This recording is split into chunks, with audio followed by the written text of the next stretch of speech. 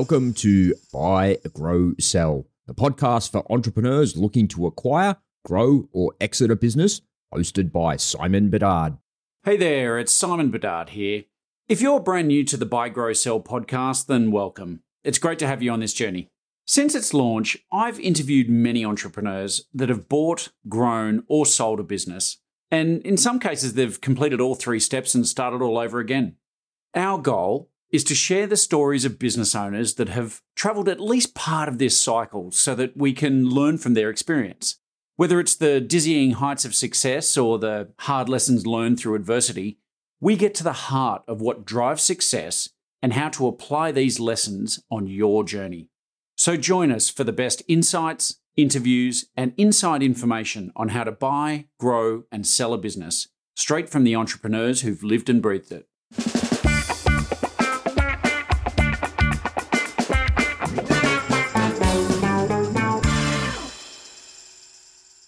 So a 26-year-old entrepreneur, a 16-year-old coder, a real estate marketing developer, and a ski bum all walk into a room together. Now, it sounds like the start of a joke, right? But actually, it was really the start of a wildly successful internet payments company that started in 1996. My latest guest is Shannon Susko. She spent 16 years starting and growing two technology companies that she later sold for some phenomenal results. But what's really exciting is that she used her experience to write a couple of books that teaches others how to achieve the same success. These books are called Metronomics and 3HAG Way. And if you'd like to buy these books, there will be some links in the notes so you'll be able to get some easy access to those. I certainly recommend you check it out. But I'm also sure you'll really enjoy hearing Shannon's story in person as much as I did. You know, look, other than being an inspiring entrepreneur and leader, she's just a lovely person. This is Shannon Susko. Shannon Susko, welcome to the Buy, Grow, Sell podcast. Yeah, thank you. It's great to be here. It's such a pleasure. I know I made a little comment off air just then, but your book Metronomics was referred to me by one of your coaches, one of the people you're collaborating with here in Australia. And, when somebody comes to me and they are raving so much about a book, you can't help but go, man, I really got to go and buy this thing, right? Like, Yeah. So congratulations, first of all, on all the many successes you've had in the book. Maybe I could sort of kick to you to ask you to give us a bit of your background, help the audience understand maybe who you are, and then we can chat a little bit about your journey and some of the businesses you've built and exited. Yeah, no, I think, when you sent the invitation to join you, which was incredible, thank you. It's really interesting because, our whole thing was to grow and sell, right? Grow and sell. We started our first company with that. We're going to grow it and sell it. And you don't have to start every business like that, but we just had that, where we were at the time. And our second business was the same. And the one thing around the first business, and so, built and sold two businesses. And then I just want to say out loud, I went to the other side of both of those transactions for, to do what I said I would do. I'd stayed 2 years in both at least. And then, you know what? Then I retired. So I retired 11 years ago. But I really call it retirement now. And my retirement is that I really don't want anyone to be as desperate as I was to grow up a company. And if you want a great exit, then you'll have that too, if that's what you want. But we can't be desperate to grow. It can't be hard. It can't be, we give up. This entrepreneurship thing, this leadership thing, it's not what everyone said. And so we actually, in our first business, sort of, read a whole lot of what? We read a lot of what? We read tons of it. And, I had an amazing leadership team, global leadership team that came together in Whistler, British Columbia. And we decided that we needed to find our repeatable playbook. And so that's where it started. Let's build a repeatable playbook. And so it's the one we used in our first company. We used it in the company who bought our company. They wanted the repeatable playbook. Then we used it in our next company. We grew up and sold it in a third of the time. And time is our scarcest resource. So a third of the time. And we can talk more about that. And then the company who bought that company, they wanted to use it And now we have, just under, 100 coaches worldwide who use the system that's now called Metronomics. But when I retired, I really retired, I had no inkling of doing this. And the more someone reached out to me to say, hey, we just watched you do this twice in less than 6 years apart. And you've got to be doing something that we're not. And can you come and coach? Right. And I was like, really? That's really cool. That's really cool. That is awesome. And it's, I'll step back and pick on something you just said then, but that you'd started these companies with the view of building something that you could sell and exit. And I guess what I find interesting out there is that there's so many business owners I talk to, exit's really not even on the radar. They do what they do. Yeah. They're on a journey. And so what I guess I love about your story is that while you may have been one of the few people who starts with this exit in mind, you actually developed a methodology, a process for actually growing. So whether you want to sell your business one day down the track, or you want to hand it down to your kids, or hang on to it as an asset, whatever that exit might look like one day, really what I think is exciting is this formula that you have for growing and growing efficiently. Yeah, because I think the biggest thing that we all know is, time is scarce. I've already said that. But when we started out, we sort of held urgency to time. We said, the first business was in the late 90s. So let's build this up and let's, get this sold 3 to 5 years. At that time that was happening, but we didn't sell in 3 to 5 years in our first business. And, we made so many mistakes in our first 4 years of business, as you do, but we made tons of mistakes. And then, we had this amazing global opportunity. My first business was Paradata Systems, and we were a global internet payment provider, right? And everyone goes, if you're listening now, you're like, oh, big deal. But in the late 90s, that didn't exist, right? And face-to-face transactions was not over the internet, and there weren't internet transactions were not even, fully automated at that time. So, that was what we wanted to be. We could see the opportunity. We actually had raised the cash for it. We had the team, and then we're still why can't we unlock this? Why can't we hit the timeline that we said we would hit, right? And that's what we all want to do. We say we're going to do something and we want to do it.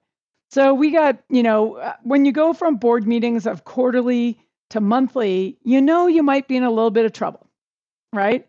And so for us, I was just like, we had this 10-year goal, best practice BHAG from Jim Collins. We had our 1 year, core purpose, core values. We were doing best practice.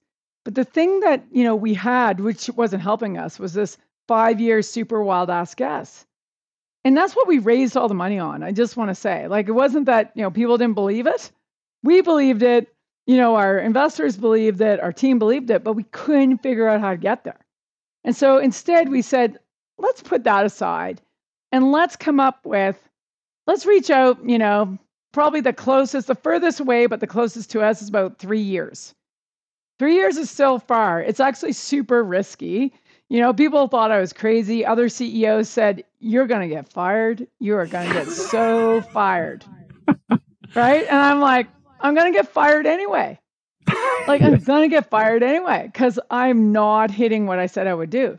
So we got the leadership team together. We said, let's do this. Let's put a line in the sand 3 years out. We call it a 3-year highly achievable goal. And it's that stepping stone that takes us from the detailed annual plan that we had and lines it up to where we need to get to in 3 years. And you can reach out and touch 3 years. That's why all the CEOs were like, you're crazy.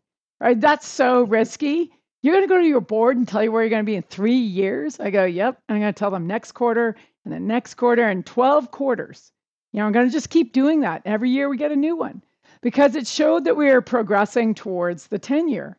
And humanly, that 3 year, as soon as you say it out loud, it's real. It's believable. 5 years, you can go, oh, that's too far. That's never going to happen. Right? But 3 years, you can actually say where you're going to be in 3 years. And so it's the methodology that goes with 3 years, 3-year highly achievable goal. And then, that's just making a plan. Like that's your strategy. That's your cash, right? That's the plan on paper. It's the hard edge. And then we also had to look at the soft edge, right? The cultural side of it and that cultural foundation and the system that went with that and the cohesiveness and, the clarity of your human system, right? Clarity of how people play together. And those were the things that really got us, of our leadership team together going like, okay, we can do this. It's not whack-a-mole anymore. It's let's just, progress together because it's a progression, not perfect. And let's just, bring that along. And so that's where the system came from. But it came from, honestly, we work with, lots and lots, like thousands of companies, really large companies and really small companies. And it doesn't matter because the common denominator there's a team, there's more than one person. And, a team wants to be connected to the score and connected to the plan. And that's where Metronomics comes into play and sort of lays out time bound, because time's scarce, right? And gives a desperate CEO like I was. And, I say desperate, but I was pretty desperate. We'd said what we were going to do and we were challenged, right? And then, but I know because we run into CEOs and leaders all the time is they have similar goals, similar timelines, and they're not hitting where they need to be. And that's what we're here to do. That's what Metronomics is here to do, is to open that up. Yeah, awesome. So you've said we a few times. So going back to your first business, did you start that with other friends, colleagues? What did that look like? Yeah. So, oh boy, that's a good question because we started the business. There's 3 other co-founders, and I mean, we were the crazy, when we went to raise money, and I still hear it today. It's 25 years plus later, I still hear it today. And people going, you were the craziest 4 people I think we ever met with at that time to raise money. Because it was me. I was I had my 3rd degree. I was out of school. I had my own company. I got rid of that, got in with this group. I'm 26. We have a 16-year-old on the team. Right, he's my partner in crime because my background's, technology and computers and coding and all of that. So he and I, coded the system together, which, people are going, what? Okay.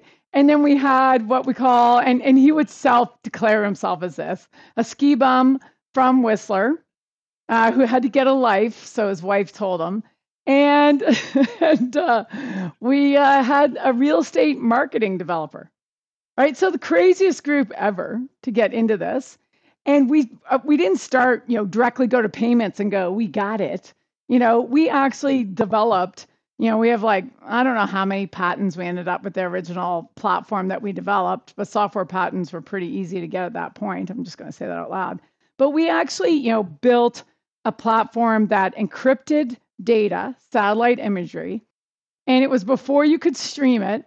So we had a way to, get the files, encrypt them, and it wasn't a private key system. It wasn't a public key system, which, maybe that's too technical, but it was a very easily used system. But it was as secure as it could be. Public key systems secure, right? So, okay, fine. We did that. But the funny thing is, and so we would take, $1 million worth of data, encrypt it, put it on these CDs in the beginning and then DVDs. They would get sent out to everyone. The market got deregulated, satellite imagery, think Google, right? Google Maps got all deregulated. And so everyone was like, oh, wow, we can use these maps. And so they'd take it off the shelf and they'd want a key to open up one of the tiles, right? I mean, crazy. And so they would call us. Or, they would type it in to the online. But most of the time in the beginning, they called us and gave us their credit card number, if you can imagine. We keyed it in. And then we went, well, that's silly. Let's just, e-commerce is a thing. Let's just automate it. We'll find someone. There's many services out there. And then what we found is there's not, right? And that was the opportunity because we had connected it all for that industry, that niche. And we were the first transactions in Canada and in the US of a certain protocol that was the securest. And so all the banks came to us and they're like, oh my gosh, can you process other clients we have, other bank clients? And we were like, It took about 2 seconds for the team to agree to that. We're like, yes, of course we can, right? I'll get an agreement, right? And back in the day, we actually took a percentage of the revenue they processed through our platform, like a credit card company, right? Nice. I mean, and that model, that business, got fully commoditized as it would, but it's and we had to, change our strategy, evolve, right? But it was a huge journey, and so yeah, the we is the craziest we that Vancouver's seen for sure, and I think as we moved to payments, the 16-year-old went to university. So because I was like, you should go to university, like that'd be a good place, go do some great stuff. But he didn't stay long. He went and created another great success story in British Columbia. That's a whole nother story. Really, really good. And then my other two co-founders said, we don't know this business at all. Like we don't think we can add value, and they stepped out. So then I was left holding the bag. That's where when you go, okay, I'm left with all the shareholders. We'd raised over 30 million US to actually deliver on this. So that's where, the system came from, because we weren't going to not deliver. Wow. What an interesting story. I mean, I've heard of teams coming together and them all being different people with different skills, and that was the strength and all that stuff. But like that's a really nice eclectic mix there. Oh my gosh.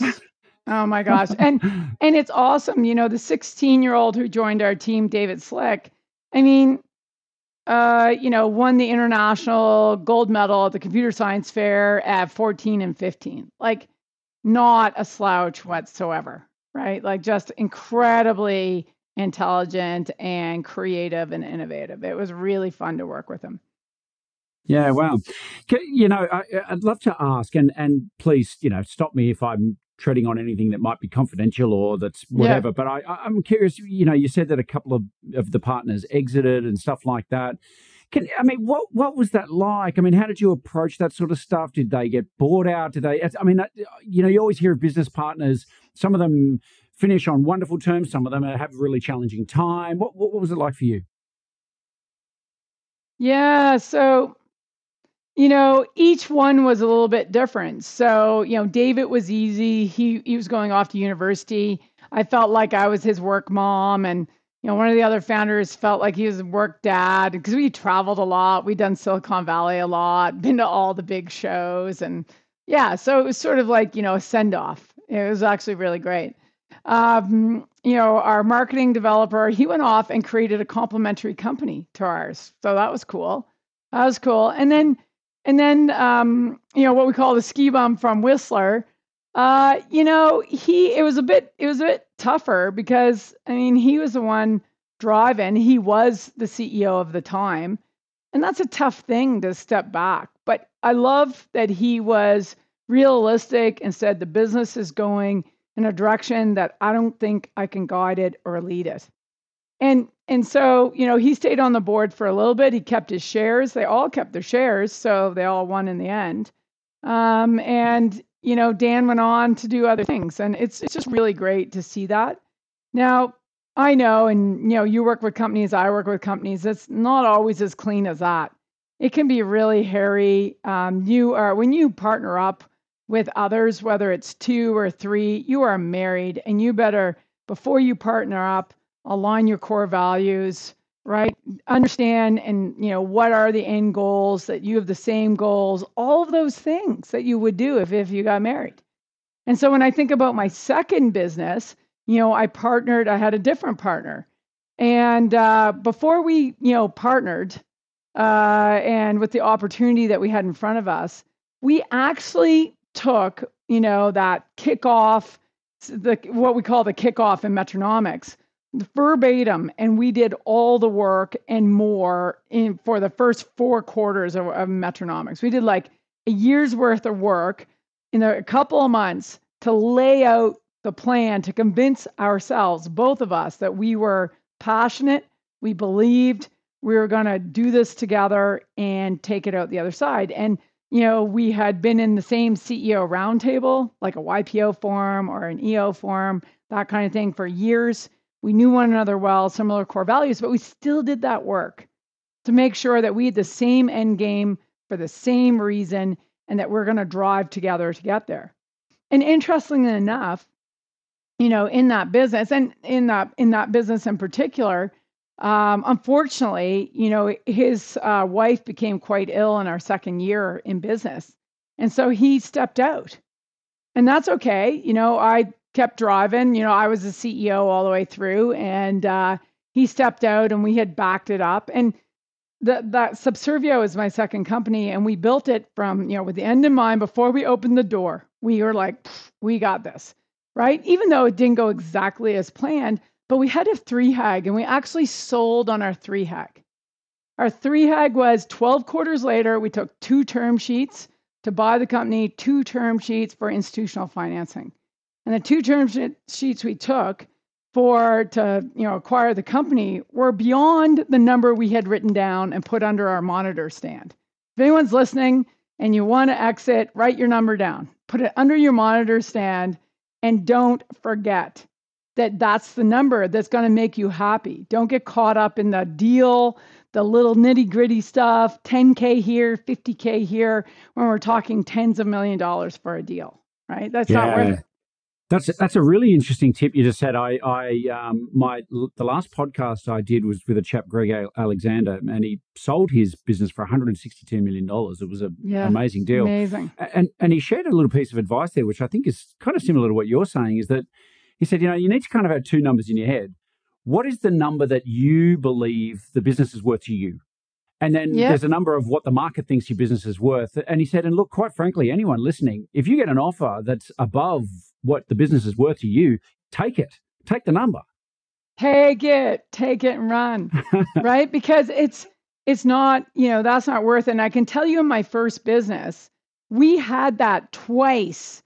And the board was like, no, we can go bigger. We can go bigger. And this is after we got Metronomics going and all those things. Even the third time, and we did sell it on the third time, I actually said on the third time, I said 6 more months we'll be in a better position. It'll be a higher value. And like, they didn't go for that. They're no, let's go now. Right. And I was like, that's just, I said, let's go, let's make it happen because, I think we missed out on the first 2, but they had different agendas. And that's why agendas are really important. And having that end in mind, as you said, is super important because there was times with my partner in my second business that, I'm negotiating the deal. He's not in the business anymore. He's chairing the board. He's like, my coach, keeping me in line. But there's times during the deal where, there might be an adjustment being made. And, he's like, that's bullshit. You go back, all that stuff. And I'd be like, I'd go to my monitor, I'd pull out the piece of paper and I'd go, do you remember this? We are so far beyond this. This is way beyond our expectations. Like we sold for 60 times top line. Like, let's not nickel and dime a few things. Let's just be happy and let's deal with the things. Like that's not something we're going to break the deal over, right? Okay. Can I pause you? I've got to stop you there just for 1 second, only because that rattled off your tongue like it was just like an everyday, ordinary thing, and I'm still kind of catching up with my brain's trying to catch up. You said you sold for 60 times top line. Is that correct? Top line. Yeah. Wow. Yeah.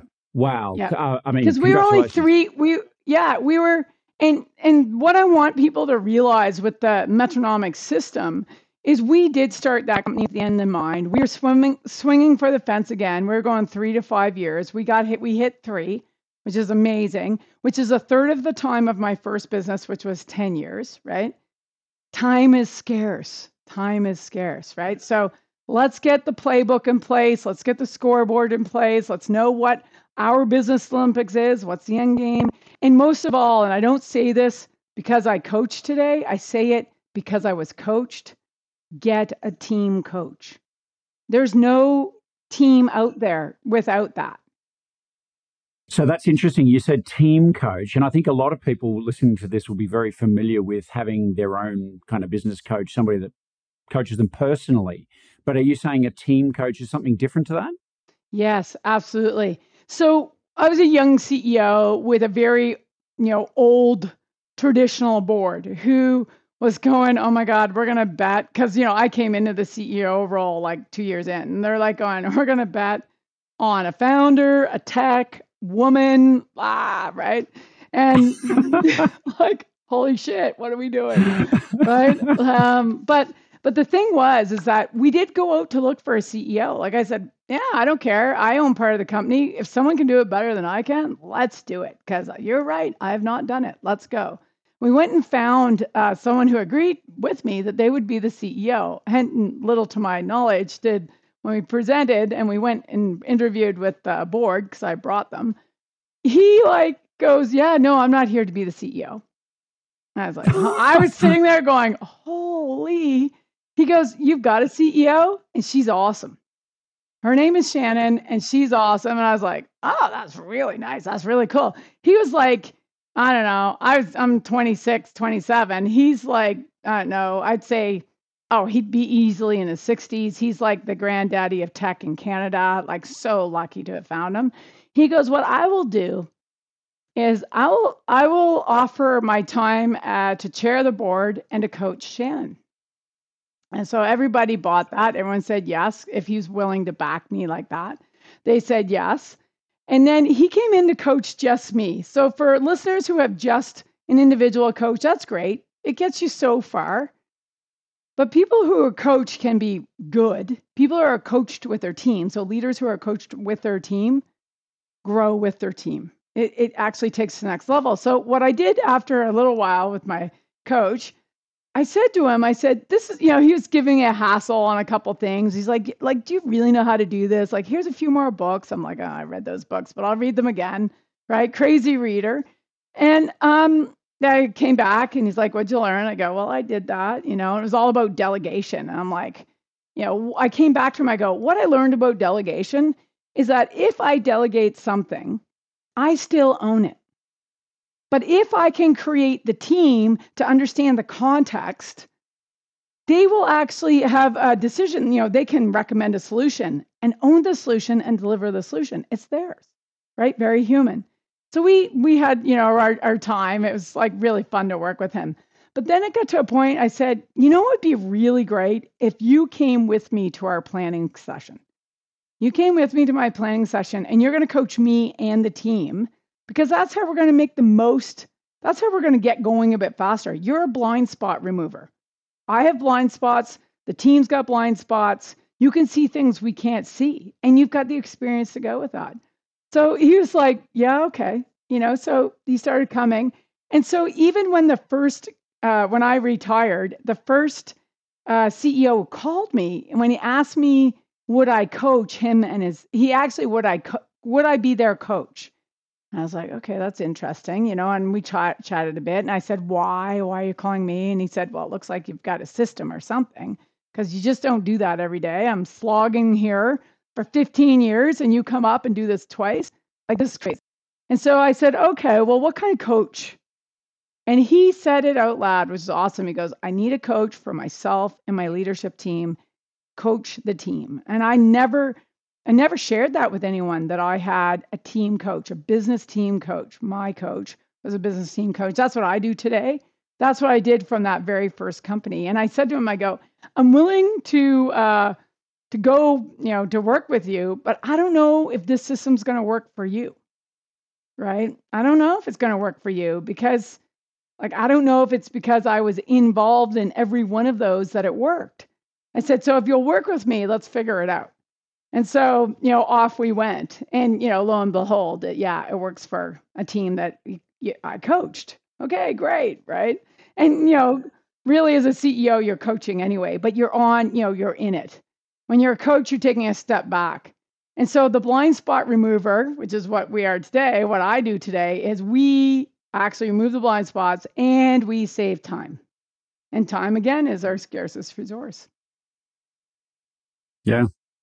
It's if I can take it back a step again, I was curious. You've started this business, and I'm talking about the second one here. So Subservio, having been through the experience of Paradata, what I'm taking from what you've said is that not only did you learn from a lot of mistakes and you started to develop a bit of a system of how you wanted to approach it.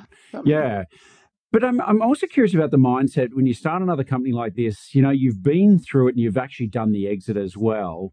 I presume you came at that business with a different set of resources behind you as well. And I'm not asking what you sold your first business for, but interesting. Is there a different mindset though? Well, okay. So that's a really, really interesting question, because when we went to our second business, I think I was hell-bent to do it, not putting in any money. Myself and my co-founder did not put in any money. We didn't raise any money to get it going. And we fully, worked the Metronomics framework to come up with a strategy and a business model that would upfront customer fund it. Wow. We customer funded it. And my partner at that time was like, oh my gosh. I said, no, we're doing this. We were, again, both businesses were, fintech. Fintech wasn't a thing then, but fintech, right? They were platforms, they were subscription based. It was B2B, all of that. And the second time we actually sold, upfront, as you would, as a good SaaS business would, is, a year's worth of subscription. It's just that these subscriptions were 6 figures. Right. So they're like the Canadians, I love our first customers and our partners and all that. They're putting that on their credit card because they want the points. Yeah. Right. They call the credit card company and go, we're going to do a really big transaction. I've got the money, or they put the money already on, do the PO and everything in their business.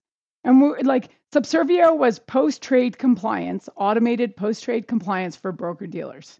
If that's not the geekiest niche ever, it is. But, and compliance, when that was offered to me by one of my other roundtable members, it was offered to me as an orphan technology. And I'd sort of done my time with the first company that I was exiting now, on the other side of it. He's like, well, I've got 2 opportunities. One is, I'd love for you to consider coming and running my business, right? Or he said, I have this orphan technology. And he told me what it was. And I was like, I went home that night going, that's like watching paint dry. Compliance. Right? But think of it. It was 2008. Okay. In a down market, compliance is the hottest thing. And the thing that really got us to where we needed to go was, so we had our 3HAG, right? So we had our 3HAG. We took term sheets on our 3HAG. But what we got valued on was not the last 3 years. Even what we got valued on was our 3HAG that was 3 years out. So we got valued on a 6-year-old business that was growing at ridiculous, we were like rocket ship, right? And we got strategically valued on our 3HAG. So when I work with companies to help them sell their, lots of people come to me and they go, hey, we want to sell our business. I go, what's your timeline? They go, in the next year. And I go, well, what do you want? What are you looking to get from it?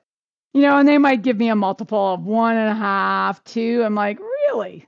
Really? Are you going to be happy with that? What's your number? And they don't have a number. You know that.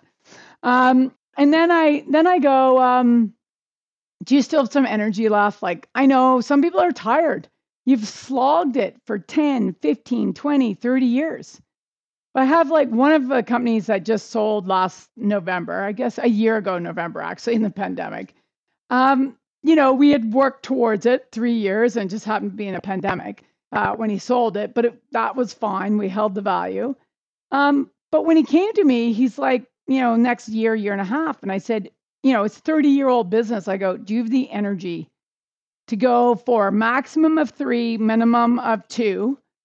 And we're going to get the momentum going to show the predictability in your business so that your buyer will actually believe your 3HAG because you've got the track record to show it. You've got the strategy, and they're going to pay more for that. Well, would you be up for that? Well, of course, he said yes, right? He's up for it. And he got a ridiculous valuation and very, very happy walking away. And he's actually one of our coaches now, right? we've been feeding in the exits, back into our coaching practice. So we have lots of coaches who are CEOs who have exited and use this system to exit.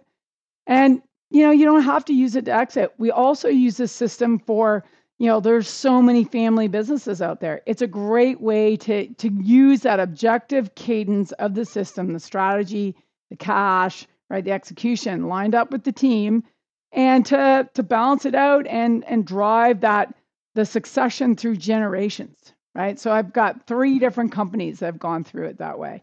And just gives a clarity to, the next group, that next generation coming in, right? And even with the business, it's huge, right? Yeah, it's interesting. I mean, we're often saying on the show, whether you want to sell your company or not, there's enormous power and value in building a company that is saleable. I don't know how many times, I've lost count of how many times I've said this to clients, prospective clients, the world, anyone who'll listen. At the end of the day, building a saleable company gives you choices. It gives you options. And actually, in life where curveballs come at you constantly, isn't having options the real power? It is. And that's why, when I think about when we got this going in my first company, that it gave us within, it takes a bit to get it going. We know that it can take 4 quarters, 8 quarters, 12 quarters. But that's where you need to get to in order to and then have options and choices and all those things. I have some CEOs who've been doing Metronomics for 9 years. A lot of people go, 9 years, haven't they figured out yet? Haven't they graduated? And I go, to what? What would they graduate to? There's nothing else that they would graduate to. And quite frankly, if an offer came along to the number that they pulled out under their monitor, I just had that CEO go, I think my number's gone up. I'm having so much fun.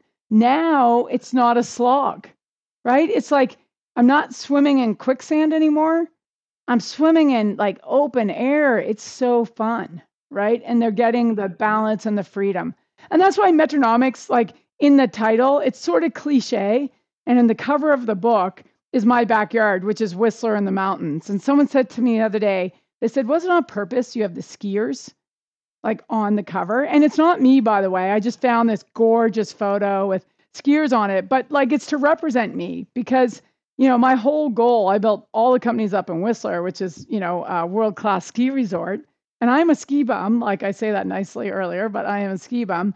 And it was, I wanted the passion to grow up myself and to grow up my team and grow up the company, but I wasn't going to give up my life for that. And I wanted to find a way to balance it all, right? And so a lot of people go, that just doesn't exist. And I go, well, that's not true, right? We can find a way to do that. And that's actually why in my retirement, right, I'm out there and why I love coming on and talking to you because you understand. And we've got listeners who are making decisions on what they should be doing next, right? What are they going to commit to? And the number one thing in Metronomics, so we have the playbook, we have the open playing field and scoreboard, we have that coach who understands how to actually coach it into the business team. But the number one thing that must be in place is a committed leadership team, CEO plus leadership team, committed, and they have the willingness and desire to evolve, to progress. That's it.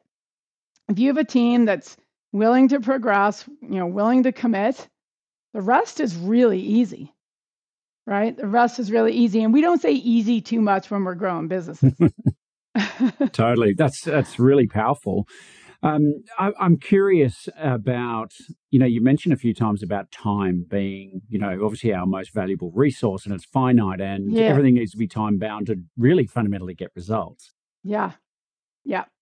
I'd like to almost take a slightly different look at time as a concept and talk maybe about timing. And, something that I've seen many, many times over the years is the impact that timing can have on the success of an entrepreneur. And I guess to you, as somebody who is a very successful entrepreneur, who successfully exited numerous businesses, have a plan, have a system.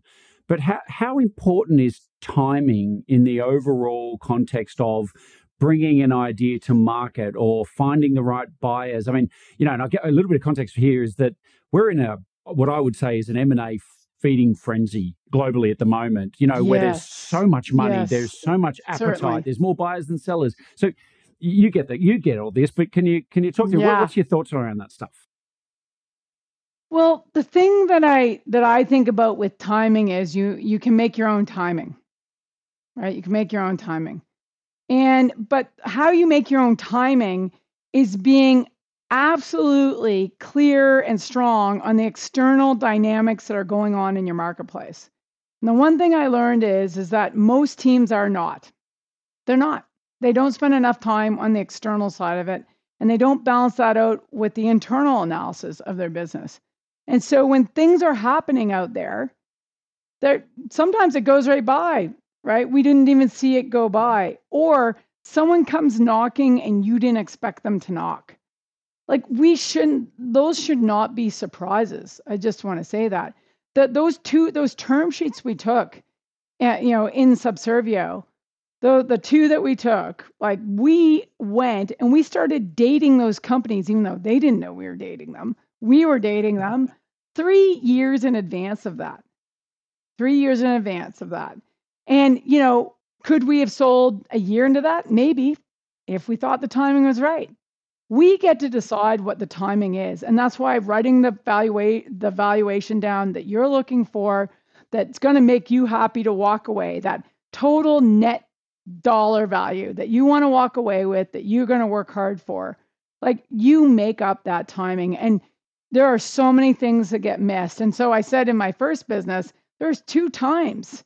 But timing was right that, from my perspective, the leader's perspective, that we went to the board and highly recommended this would be a good time. They didn't agree. And you know what? That's on me, because as CEO, I should have had schooled them. I should have had got them into a better place to understand the dynamics of the market and how great that was. So, lesson learned. Next time round, it went again, right? We missed again. It's not that they didn't. They just saw what we were doing and they had bigger agendas. Yeah. Can I ask, in Subservio, may I ask what percentage of the business you owned when you actually exited? Yeah, there's 3 of us. So, and there's 2 of us that own the majority, myself and my partner. And there we had one more silent partner where we got the technology from. We did a vendor take back. Remember, I said we weren't raising dollars. We weren't doing that. Like, we're gonna find another way to actually take this business to the next level without anybody taking anybody's dollars. Yep, interesting. Yeah. So, how did you feel when you've got this idea of wanting to exit and you've got a board? So, you and with your other business partner, you're certainly representing the majority. How did you feel when a board kind of not moves against you, but decides that they don't agree with you and they don't want to go down this path? Well, this is this is an interesting question, because so the deal we got at Subservio is, when you tell people, and I have this slide and I have this info that says, all the things that were off the chart about this deal, right? Like, it's a no-brainer. But when we went to get, approval for the deal, right? We went to the board, right, to get approval for the deal. People are like, I'm like, are you kidding? This is off the chart, right? We are just 3 years old. Like, come on, like, and they're, oh yeah. So I was like, okay, so got the agreement to proceed. Right. And one of the things, there was an earnout. We are a young company and there was an earnout for, not our 3 hag, but pretty close to it. And like, one of the reasons I did it is I had a young family, right? I was doing it for a liquidity event to stop, to enjoy my family, to enjoy Whistler. And same with my partner, actually. Even though he was much older than me, his kids were the same age. So we were doing that for that reason. So, and there's this crazy earnout that was being put on this. And I was like, okay, let's work it out. Let's work it out. And, the one thing I give credit to my board for is they're pretty stickler on that, right? And they're making it pretty difficult. And the company DST Systems bought us, and they're very like really nice people, really like it was good to do a deal with them. But, they were holding to the earnout as you would with a 3-year-old company, like makes sense. But this is a bit crazy, but I'm going to say it anyway, because it usually doesn't happen, but a deal like, Subservio can happen, is we were down in Kansas City meeting with the executive team, and we were going back through everything, and we were there to negotiate the earnout and all things. And I was leaving, and the head of corp dev that I was dealing with came to me and they said, what would you think about the net present value of that earnout being paid on the day the deal closes? Ooh.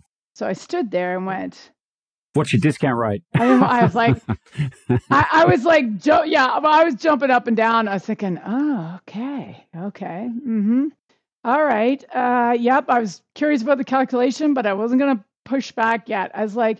She's like, I think I'm going to go talk to the CEO right now about if there's the dollars available to pay that out. We know that you will deliver what you're saying. You have 3 years of history of doing it, predictability. You have 10 years in another company. Why are we going to kill this deal on an earnout?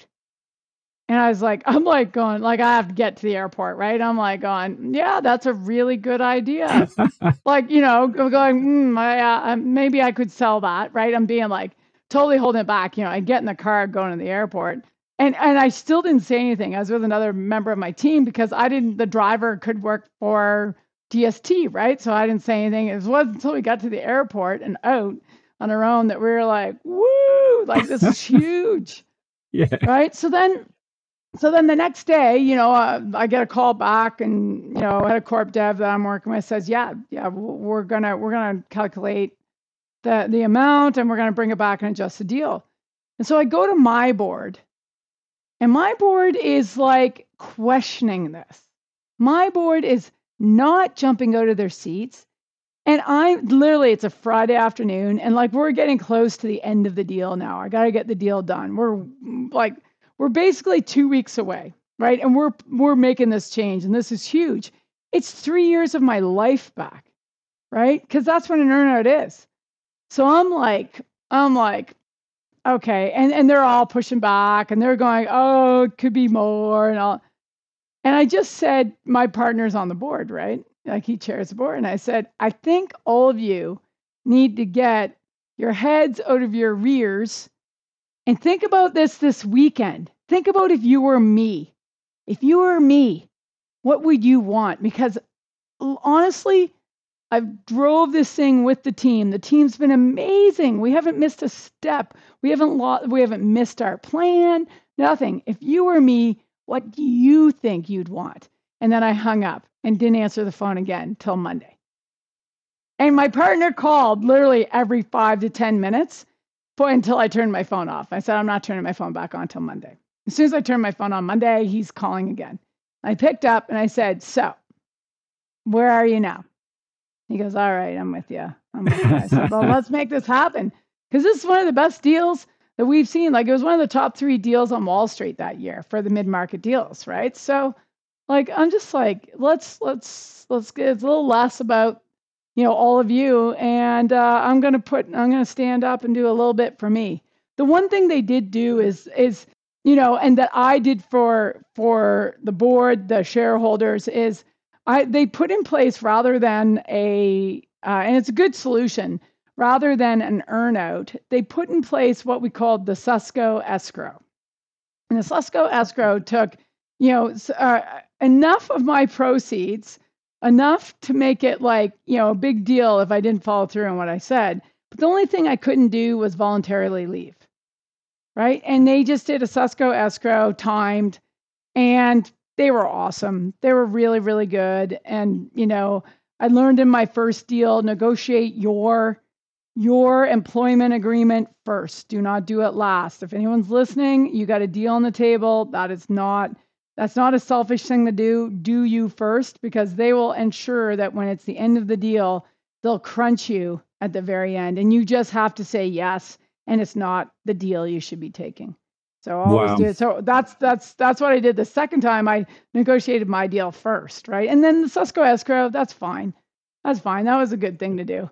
Yeah, and escrow's not at risk. So for those listening, like it's a deferred payment, right? Like it's in an account, it's there. As long as you do what you said you were going to do, the money just goes into your account on the set day, right? So it's and I got the majority of the payout, but they made it big enough that I'd follow through. But the one thing that my counterpart in Corp Dev, she was like, we've already seen you say what you would do what you said over like 3 businesses.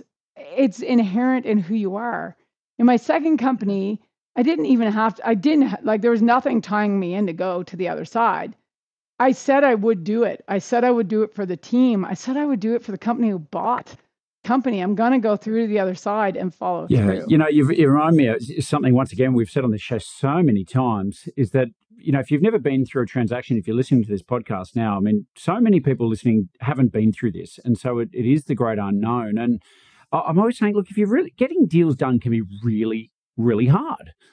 Sure, there's always the odd story where it's easier to slip through or got through easily, but most I know of have a lot of challenges.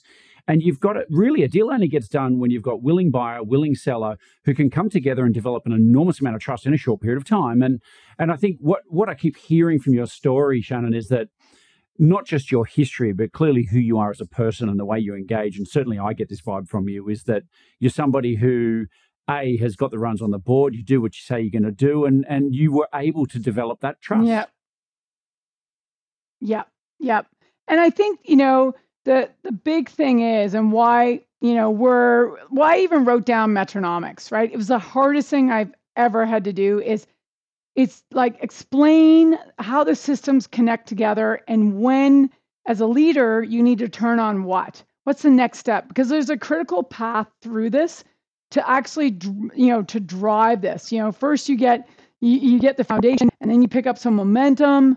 With momentum, you make better, faster decisions, right? Your team's with you, and then you get this compounding effect, right? Valuation effect. It's a thing. We have many companies, and companies identify where they are in this. But the big thing is that when I think of Subservio, it's like, we got such a good opportunity to take everything we learned in the first company to do it again. And I got to tell you, my partner called me twice a day, every day because he was at the round table that night when I got offered this technology. He knew all about it. It came from that industry.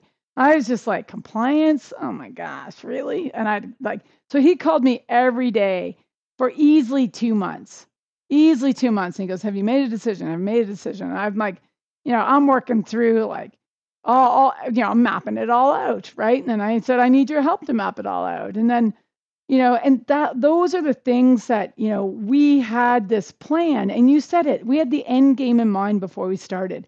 And when I think of this as, last year was an Olympic year for sure, because it was odd, that we had Summer Olympics last year. We did Winter Olympics this year, and I come from a heavy sports background.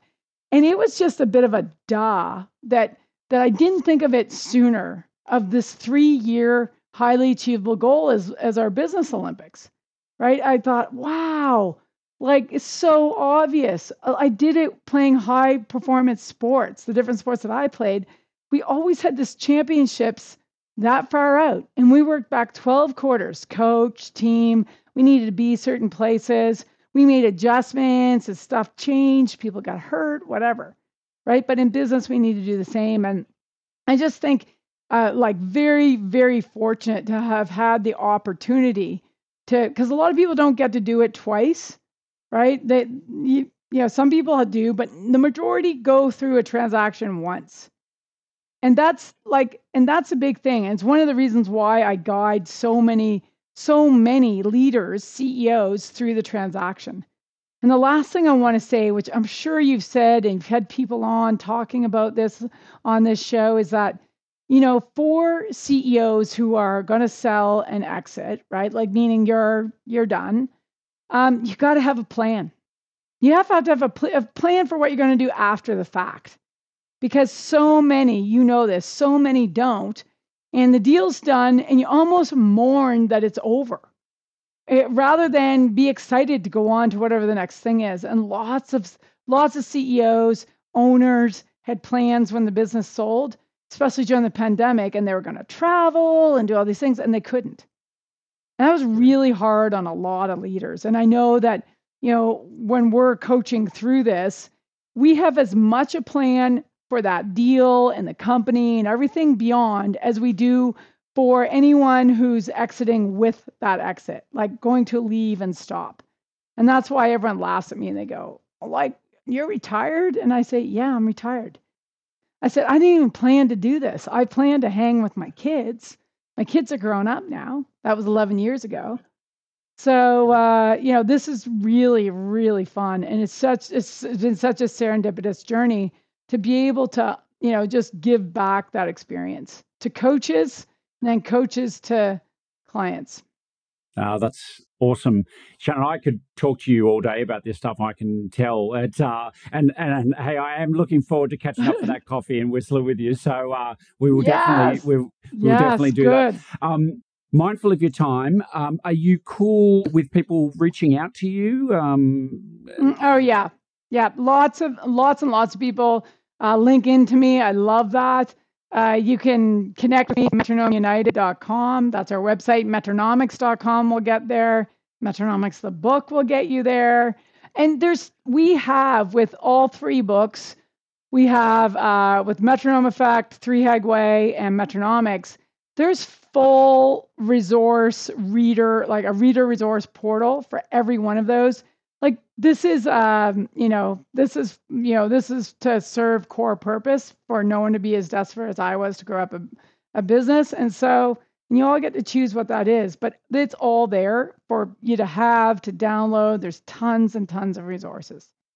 That's so awesome. Thank you so much. You've been very, very generous with your time today and generous with all of your information and resources for everyone listening.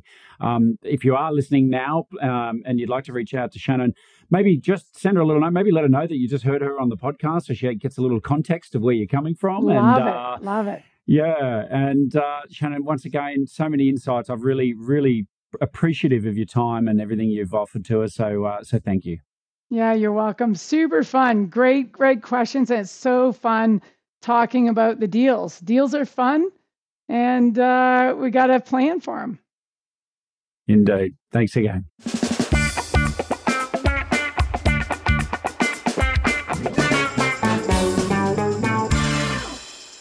The ultimate freedom is to own a company that is valuable, scalable, and saleable. Find out how you score on the 8 factors that drive company value by completing the Value Builder questionnaire.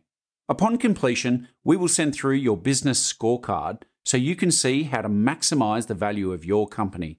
Just go to exitadvisory.com.au/scorecard. The Buy, Grow, Sell podcast is brought to you by Exit Advisory Group, a boutique M&A firm that helps business owners maximize company value and exit at the top of their game. To learn more about Exit Advisory Group, you can go to exitadvisory.com.au. And if you like what you've just heard, you can subscribe at buygrowsell.com to get a new episode delivered to your inbox each week. Thank you for listening to the Buy, Grow, Sell podcast with Simon Bedard. For complete show notes with links to additional resources, visit buygrowsell.com/episodes. Simon is the founder and CEO of Exit Advisory Group, and you can follow him on LinkedIn.